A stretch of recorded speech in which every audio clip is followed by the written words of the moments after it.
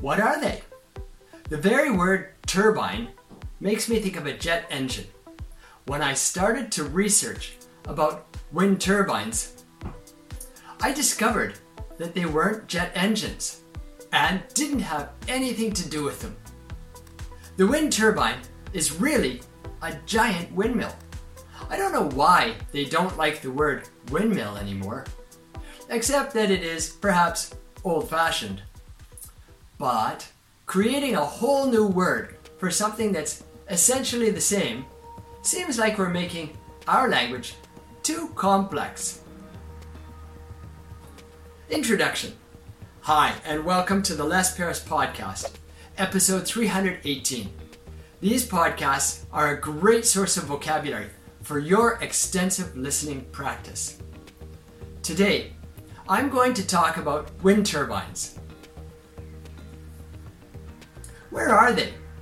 Wind turbines are actually a sensitive topic.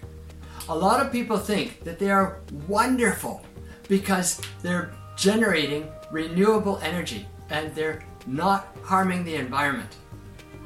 But there's another group of people who say otherwise. They say that they're noisy and they really ruin a neighborhood. They change the wind flow patterns, and that can alter the environment quite a bit. So there's actually quite a few rules about where you can put up wind turbines or start a wind farm. Also, some countries don't have a lot of generally open flat space that gets a lot of wind. For example, here in Japan, although it's fairly windy, there's not a lot of good land for putting up wind farms because it's all mountainous. In this case, the obvious solution is to put the wind farm out on the ocean. That keeps it out of the way of people, but it changes the way that we and animals can use the ocean. Limits. They sound wonderful because they're generating energy from the wind, which is always blowing. But is it? In fact, to get those giant turbines moving, you need a certain strength and speed of the wind. There's a lot of days when the wind is blowing, but not enough to move the turbine. And by contrast, there are days when the wind is blowing too fast, and it's dangerous to have the turbine spinning in that wind. So on those days, the turbines are locked down. So there's all sorts of limits to these things, and they're not quite as magical as we would like to think for producing renewable energy. Styles. There's basically one kind of turbine out there that's used in a lot of places, but actually there's several designs for the wings or the blades of the turbine. These are the parts that catch the wind and move in the wind. Most look just like a giant propeller, but there's some that look like giant helixes that are spinning in the wind. Those ones are the most cool to me.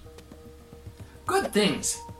Wind energy is generally good because after you pay for the initial wind turbine, it doesn't take a lot to keep it going. You can also use the land for other things, like farming. And of course, the wind is free. Bad things. On the other hand, they're noisy. And they can kill animals. And they can really spoil an otherwise beautiful landscape. They like to be up high on the mountainsides to catch the wind.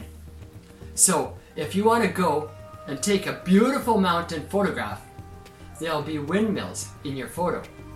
And some people don't like that. Good or bad? It seems simple to just try and make a decision. Are they good or are they bad? But it isn't really even that difficult.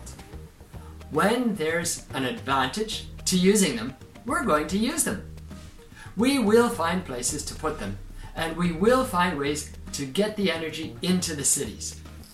So, windmills are here to stay. If you like listening to English for your extensive English listening, then hit the subscribe button below so you can get more of my podcasts. I'd love it if you made a comment below too. Tell me if you have a wind farm near you.